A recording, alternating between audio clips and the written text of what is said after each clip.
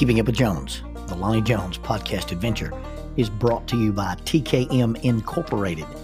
This company, located in Moss, Tennessee, specializes in erosion control, hydroseeding, hydromulch, silt fence. They do minor excavation work, and they also provide traffic control and construction signs. Their mission is keeping people safe. Their passion is wishing that all men could be saved. TKM stands for The King's Men.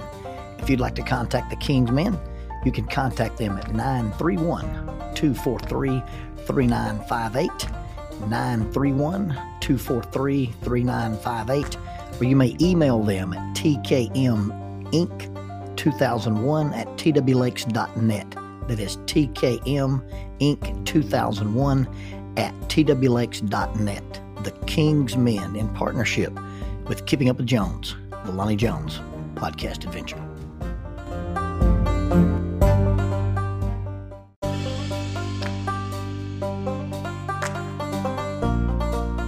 SJ&L General Contractor is a full construction company that primarily focuses on civil construction and asphalt sales in the Huntsville and Fayetteville regions.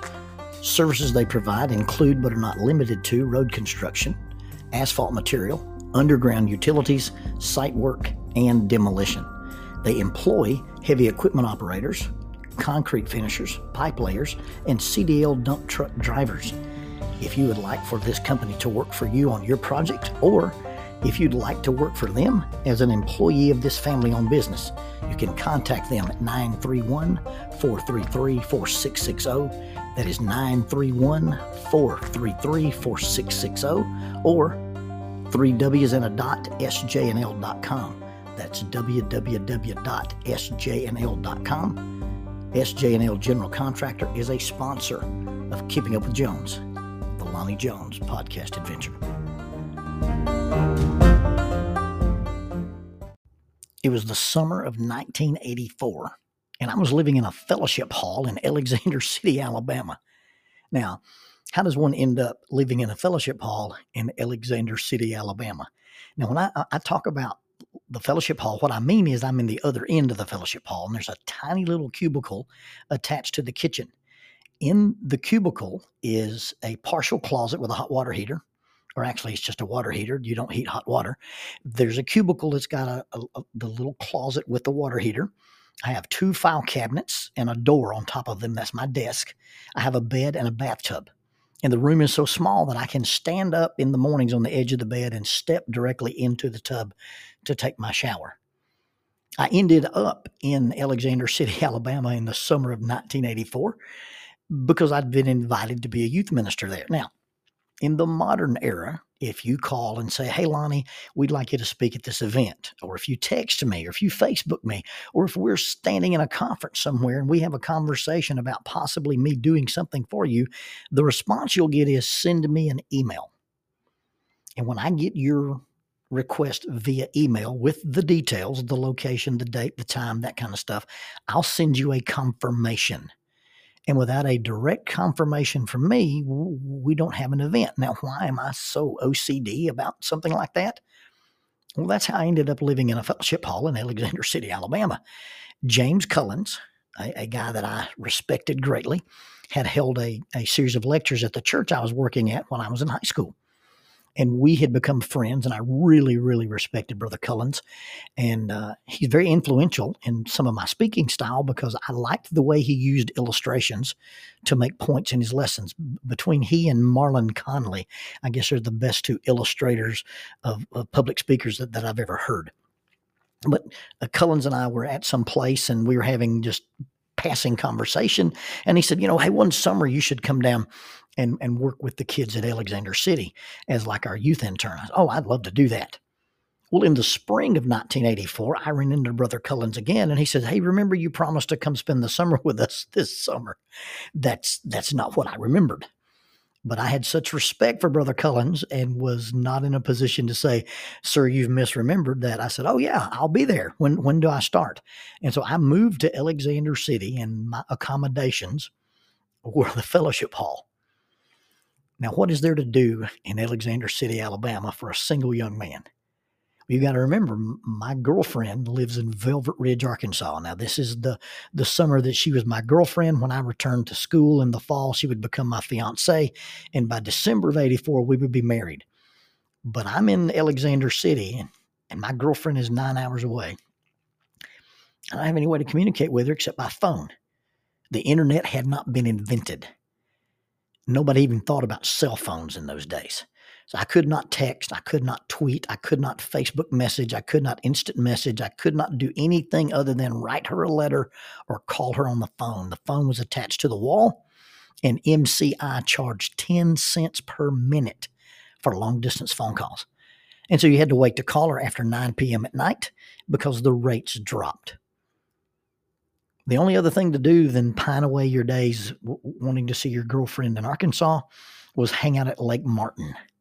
Now, there's a guy that attended the church at Alexander City named Don Kelly. Don's girlfriend lived in Albertville, Alabama, and if you do the math between Alex City and Albertville, she might as well have been in Velvet Ridge, Arkansas. They were several hours away. And so when I would finish my stuff at church and didn't have an activity with the young people, I'd hang out with Don. Don lived on Lake Martin. Now, when I say lived on Lake Martin, I mean his driveway was a boat ramp. How does a young, independent, single accountant end up with lakefront property? Well, there had been some kind of a tax fiasco, and this gentleman named Randall Youngblood, who was a survivalist, had not paid his taxes, and Don took over the property. Now, when Don took over the property, he discovered that Mr. Youngblood had created shooting ports in the attic. He had a grove of fruit trees that he was pollinating with bees, and he had dragged brush into the slough, and legend has it that he hung rotten meat on it to attract water moccasins so you could not attack the Youngblood compound from any waterborne operations. And so when I would go over at Don's house and we would ski and we would cook out and he would entertain guests, I'd spend the night there lots of times on the weekends. And always in the back of your mind, is this going to be the day that Mr. Youngblood comes back and tries to reclaim the property? And so there was always just a little air of paranoia. So what did you do in Alexander City other than wait for the inevitable return of Randall Youngblood? Well, we would ski till dark. And then after we would ski, we would get in Don's John boat, and we would patrol the sloughs and the backwaters of Lake Martin killing frogs. We were the frog busters of America. Ghostbusters had recently come out. And then when we weren't doing water operations, we would ride around on the power line trails in Don's old Jeep, and we were hunting gremlins. Now, what is a gremlin? Well, I'm glad you asked. Gremlins were made popular not by the little movie with the little fuzzy animals. They were sort of illustrated in that movie, and that became what everybody thinks of when they think of a gremlin. But gremlins actually were invented, quote unquote, or created in the early part of the 20th century by the Royal Air Force pilots. And the RAF pilots used the term gremlin to explain any inexplicable mechanical malfunction in an airplane or any inexplicable pilot error. Now, when you start researching, where does gremlin come from, and you look in the book of fairy tales or goblins and stuff, gremlins really didn't come around till the 20th century. And most people think the word is a portmanteau. And a portmanteau is you take two words and you blend them together to make a new word. For instance, podcast. Podcast is a portmanteau of iPod and broadcast, and you stick the two together and you have a podcast. Well, gremlin is a portmanteau of the idea of a goblin, a little mythological fairy creature, and Fremlin, a very strong, very popular beer among the RAF pilots. And so if you could combine a goblin and good German beer, you could probably come up with why pilots did the things pilots did and why things that went broke on airplanes if you combine goblins and beer. In the spring of 1984, I turned 21. And most people, when they turn 21, have some thoughts about beer, German or otherwise. I'm a teetotaler. My family were teetotalers. The strongest thing I've ever had is NyQuil or, Granny Wallace's cough syrup that she kept in the back cabinet. But I've never been a drinker. So when I turned 21, what was on my mind was not alcohol, but firearms. And I've always wondered about the ATF, alcohol, tobacco, and firearms. You should call them up sometime and ask them, does a red wine or a white wine go with a 12-gauge shotgun? That being said, I wasn't interested in alcohol. I was interested in a gun. And at age 21, I could get my concealed carry permit and I could own my first pistol. And I did. I had a Ruger 357 Security 6, an old black pistol that I put Packmeyer grips on, and I kept rigged up in an inverted shoulder holster. And so as we would go out in the evenings looking for gremlins, I was always sufficiently armed to deal with said gremlins. After one such adventure, we'd come in late at night from riding the trails at Don's house, and we're going to spend the night and get up and go to church the next day. And so Don went to the master bedroom at the far end of his house, and I slept in the guest bedroom. And somewhere after midnight, I guess, I opened my eyes, and the way I was sleeping in the bed, I could see out of the guest bedroom and to the glass sliding doors that went out onto the deck. And I could also see the big plate glass window in Don's kitchen just right over the bar. And I opened my eyes, and staring back at me was the perfectly shaped head of a gremlin, about the size of a volleyball with these perfect pointed bat ears running off to either side. And my thought was, okay, so one followed us home. We've been hunting gremlins and now they're hunting us. Well, I flopped my hand out of the bed and it came to rest on the cool Packmeyer grip of my 357. I rolled into the floor. I crawled out into the living room. I propped up on the chair. I dropped my front sight on the gremlin. I eased my back sight to get the windage proper, and then I backed the hammer on that 357.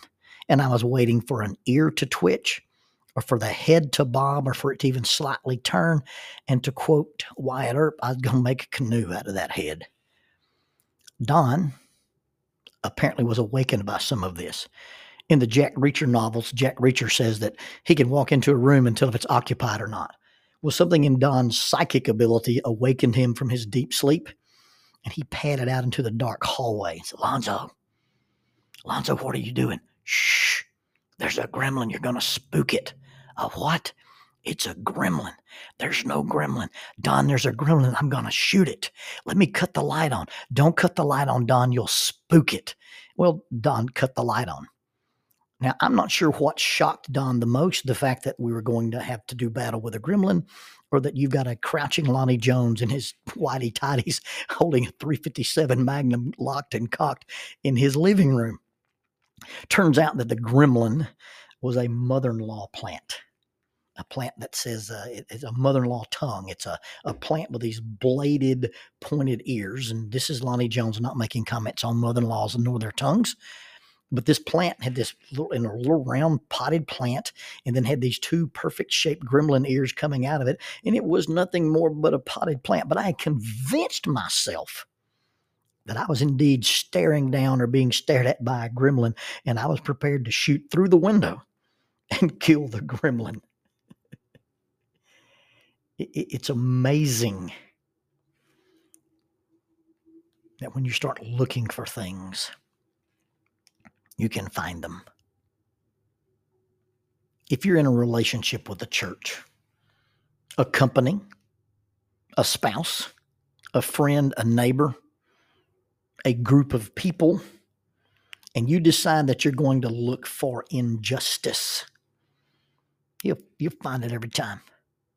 You'll be so convinced that it's there, you're ready to shoot. Ready, fire, aim. If you're looking for fairness, and you really look for it hard enough, you'll be able to explain away anything and come up with the idea that, hey, we've actually got fairness. I'm recently doing a class on marriage, and I had my class decide what they're looking for or what they remember in their relationships. Are you focusing on things to celebrate, or are you focusing on things to regret?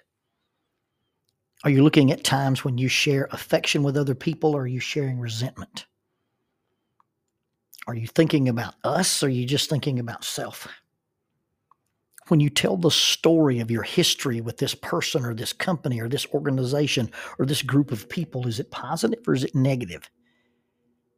Is it harmony or chaos? Are you describing the story of you and the church, you and your spouse, you and your in-laws, you and your adult children, you and your grandchildren, you and this political party? Is it satisfaction or disappointment? And really looking for is what we're actually going to find. Very, very rarely do we have enough self-insight and enough honesty not to have confirmation bias. I was looking to be offended, so I got offended. I'm looking for reasons to be sad or dissatisfied. I was looking for reasons to be satisfied. I was looking for reasons to feel hurt. I wanted to feel included or I wanted to feel excluded. And whatever it is that you're looking for to explain the unexplainable. I don't know why I don't fit in with these people. I don't know why these people don't like me. I don't know why I always feel like a victim. Well, sometimes explaining the unexplainable about why we don't get along with other people or we're not satisfied in relationships or we have a bunch of regrets or a bunch of negativity is as simple as hunting gremlins. Because you see, if you hunt gremlins long enough, they will either find you or you will convince yourself that you found one of them.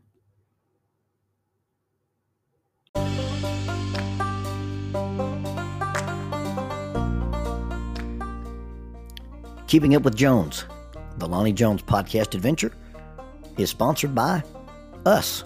What? We sponsor ourselves? Is that even legal? Check us out on Amazon. You can have access to the titles of Pedagogue, the youth ministry book by Lonnie Jones, Cognitive Spiritual Development, a Christ-centered approach to spiritual self-esteem, Grappling with Life, Controlling Your Inside Space, a small essay using the principles of Brazilian Jiu-Jitsu to talk about psychological and emotional self-defense, If I Were a Mouse, a children's book written and illustrated by Lonnie Jones, and then The Selfish Real, a very short story about a decision. Also, you can check out our YouTube channel to see archived lessons and presentations from across the country, some videos with rope tricks and knots. Don't forget to visit the Facebook page 550 Guys to learn about the little rope men that we make and that we invented and that we make. And then be sure to click like, subscribe, and share. This is Keeping Up with Jones, the Lonnie Jones podcast adventure.